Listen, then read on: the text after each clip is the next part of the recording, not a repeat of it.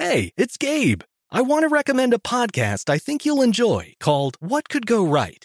On What Could Go Right, the hosts, Progress Network founder Zachary Karabell and executive director Emma Varva-Lucas, sit down with expert guests to discuss the world's most pressing issues. They look back at how far society has come and look forward to what it will take to achieve a brighter future. If you're looking for a weekly dose of optimistic ideas from smart people, listen to What Could Go Right wherever you get your podcasts. This is the story of how a group of people brought music back to Afghanistan by creating their own version of American Idol.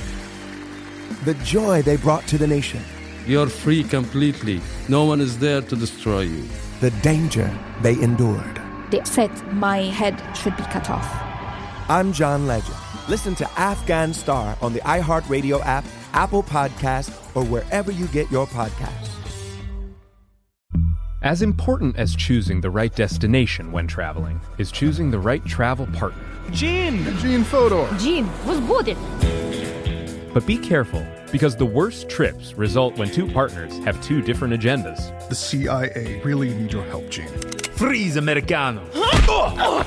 Gene, run! Listen to Fodor's Guide to Espionage on the iHeartRadio app, Apple Podcasts, or wherever you get your podcasts. It's like the police knew who he was before they got here. From iHeart Podcasts. Medical school dean at USC was leading a secret double life.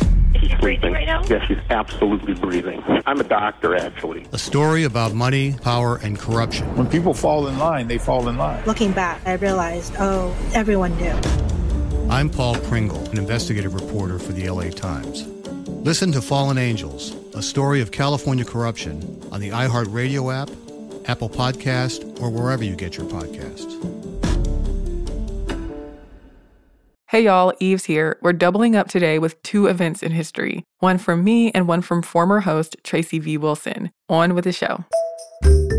Welcome to This Day in History class from HowStuffWorks.com and from the desk of Stuff You Missed in History class. It's the show where we explore the past one day at a time with a quick look at what happened today in history.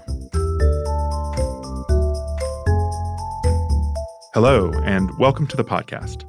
I'm Christopher Hasiotis. Your regular host Tracy V. Wilson is out this week, so thanks for having me.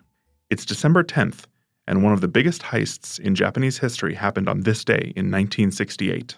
Just under 300 million yen was stolen from a secure vehicle outside Tokyo. In 1968, that amount was worth around $820,000 US. Adjusted for inflation, that'd be like stealing the equivalent of $6 million in today's money. Here's how it all went down. On December 10th, 4 employees of the Nihon Shintaku Ginko Bank were transporting this massive sum of cash. Security was tight as a bank manager had just days prior received threats of explosives in the mail. The money was intended to be used as bonuses for factory workers employed by technology conglomerate Toshiba. The vehicle was traveling through Fuchu, the city in the greater metro area of Tokyo where the factory was located. A policeman riding a white Yamaha motorcycle stopped the car, just about a block's distance from the factory gate. The policeman informed the crew in the car that their bank manager's house had been bombed, and police had reason to believe the car they were driving was likewise wired with dynamite. As the 4 employees exited the car, the policeman said he'd examine the underside of the vehicle. While beneath the car, he discreetly set off a flare. The 4 employees saw smoke and flames, and when they heard the man, whom they believed to be a policeman, yelling for them to run for safety, that's exactly what they did. He, on the other hand, hopped in the car loaded with cash and just drove off. The vehicle was later discovered abandoned, without either the cash or the driver within. The ensuing investigation saw the Japanese police go all in. More than 170,000 police officers and hundreds of detectives were involved in the search for the thief. Police collected more than 120 pieces of evidence at the crime scene, including the thief's abandoned police motorcycle, which turned out to have been painted to look official, but wasn't. The security employees described the culprit, sketches were made and circulated, and the hunt was on. More than 100,000 people were interviewed in 1968 for the case. The first suspect was the 19-year-old son of a motorcycle policeman, but just 5 days after the robbery, the teenager died of potassium cyanide poisoning, raising suspicions. The death, however, was ultimately ruled a suicide, and he wasn't implicated. A year later, at the end of 1969, police arrested a 26-year-old man on an unrelated charge. He resembled the composite image created of the thief, but he too was ultimately exonerated when he was able to prove he was taking a test at the time of the robbery. On November 15th, 1975, just months before the 7-year statute of limitations was set to expire, police arrested a friend of the 19-year-old first suspect. They'd found large amounts of unexplained cash in his possession. In the end, nothing came of that inquiry either, and the statute of limitations on criminal charges was reached in December of 1975. A separate period of civil liability expired in 1988. After that date, the thief would not have been at risk of any legal repercussions. He could legally benefit from profits from the crime. He could have written a book, for instance, or sold his story to a TV station. A 1999 investigation by the newspaper Shukan Hoseki identified a potential suspect, then in his 50s. However, other publications found significant flaws with that theory, and it was ultimately abandoned. As of the recording of this episode, half a century later, the case remains unsolved. The culprit has never come forward, and the money remains lost. For years, it was the largest robbery in Japan's history. Most recently, it was surpassed by a 2004 robbery of 500 million yen, which was then surpassed by a 2011 robbery where two masked men stole 604 million yen, or about $7.4 million. But the 1968 robbery, the 300 million yen robbery as it's known, remains the most notorious in the public's memory. The original crime has inspired numerous books, articles, comics, and TV shows, as well as the 2000 film San-Oku en Jiken. Thanks to Casey Pegram and Chandler Mays for their audio work on this show.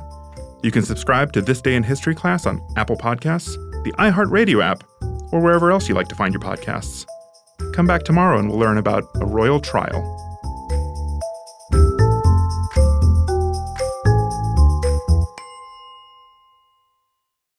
This is the story of the one. As a maintenance engineer, he hears things differently. To the untrained ear, everything on his shop floor might sound fine, but he can hear gears grinding or a belt slipping. So he steps in to fix the problem at hand before it gets out of hand. And he knows Grainger's got the right product he needs to get the job done, which is music to his ears. Call, click Grainger.com, or just stop by. Grainger, for the ones who get it done. When the Taliban banned music in Afghanistan, millions were plunged into silence. Radios were smashed, cassettes burned. You could be beaten or jailed or killed for breaking the rules. And yet, Afghans did it anyway.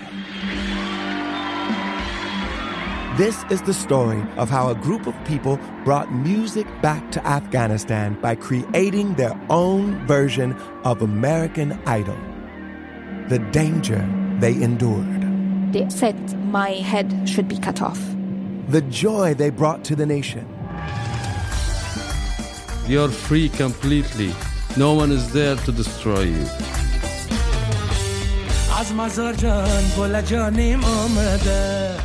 I'm John Legend.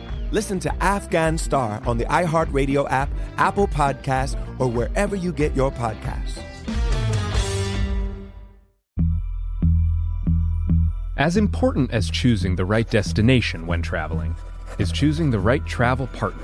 Eugene Fodor. Jean was booted. Much of the joy you will find on the road comes from the person you share it with. So you write the books, Jean, and Vlastar runs the business. I understand now. It is a wise man who marries a wiser woman. But be careful and choose your travel partner well, because the worst trips result when two partners have two different agendas. Get down! I'm not stupid, Jean. Something is going on, and it's high time you tell me the truth. Freeze, Americano! Jean, run!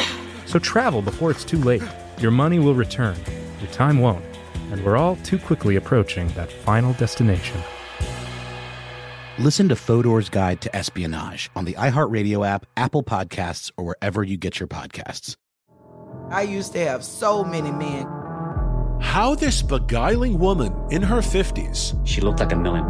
...with zero qualifications... She had a Harvard plaque. tricks her way past a wall of lawyers and agents. She's got all of these Maseratis and Bentleys all in the driveway. Is it like a mansion? Yes, it's a mansion. That this queen of the con uses to scam some of the biggest names in professional sports out of untold fortunes. About $6 million. Approximately $11 million.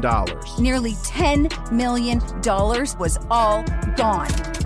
Employing whatever means necessary to bleed her victims dry. She would probably have sex with one of her clients. Hide your money in your old rich man, because she is on the prowl. Listen to Queen of the Con, Season 5, The Athlete Whisperer, on the iHeartRadio app, Apple Podcasts, or wherever you get your podcasts.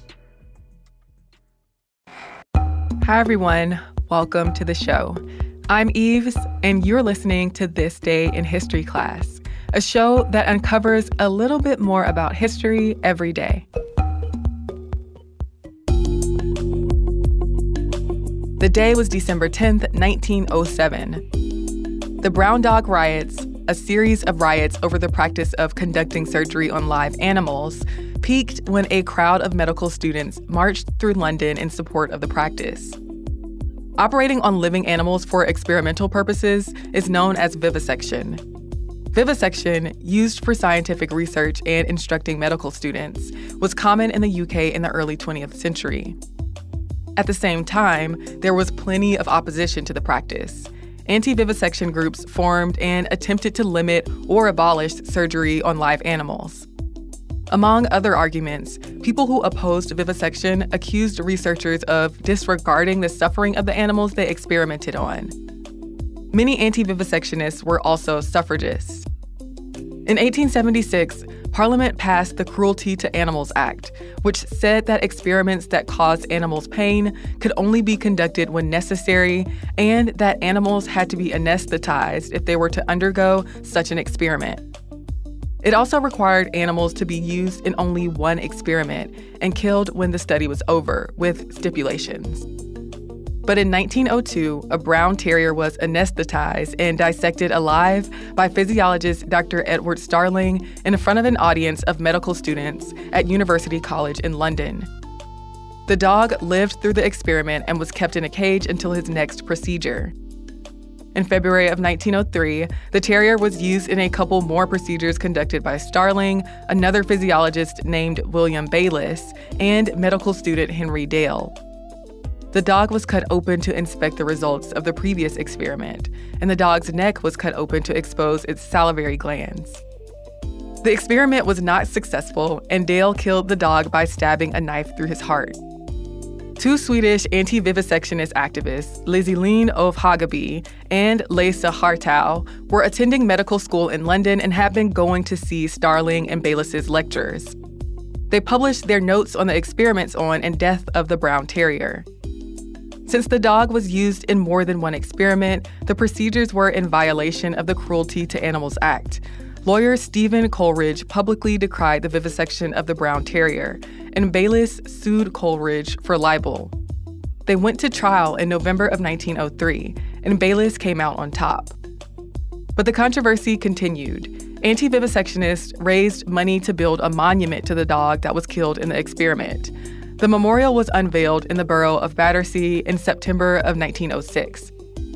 The plaque on the statue of the brown dog read, "In memory of the brown terrier dog done to death in the laboratories of University College in February 1903. After having endured vivisection extending over more than 2 months and having been handed over from one vivisector to another till death came to his release. Also, in memory of the 232 dogs vivisected at the same place during the year 1902. Men and women of England, how long shall these things be?" This upset medical students who supported animal experimentation and vivisection. Their efforts to destroy the statue turned into riots, which peaked on December 10, 1907, when medical students gathered to try to take the memorial down. The protests devolved into fighting with police officers, and rioting continued over the next several months.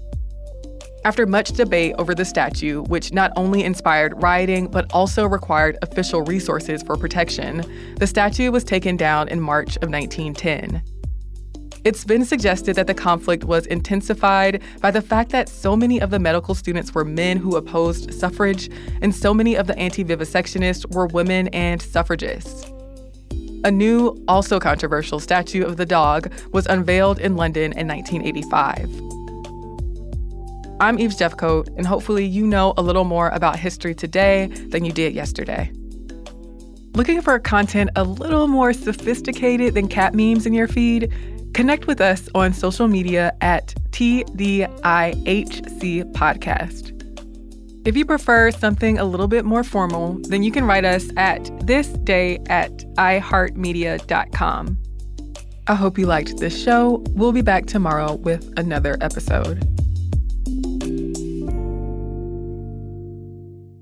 This is the story of how a group of people brought music back to Afghanistan by creating their own version of American Idol.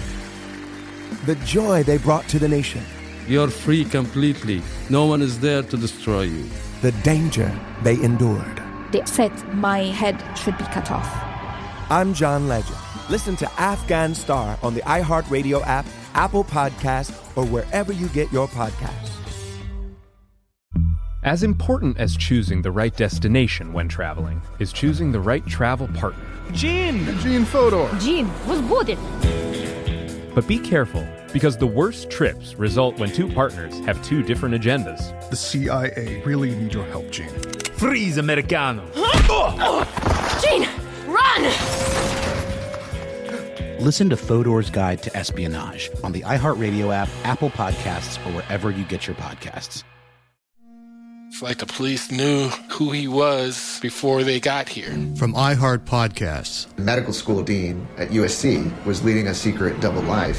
He's breathing right now? Yes, he's absolutely breathing. I'm a doctor, actually. A story about money, power, and corruption. When people fall in line, they fall in line. Looking back, I realized, everyone knew.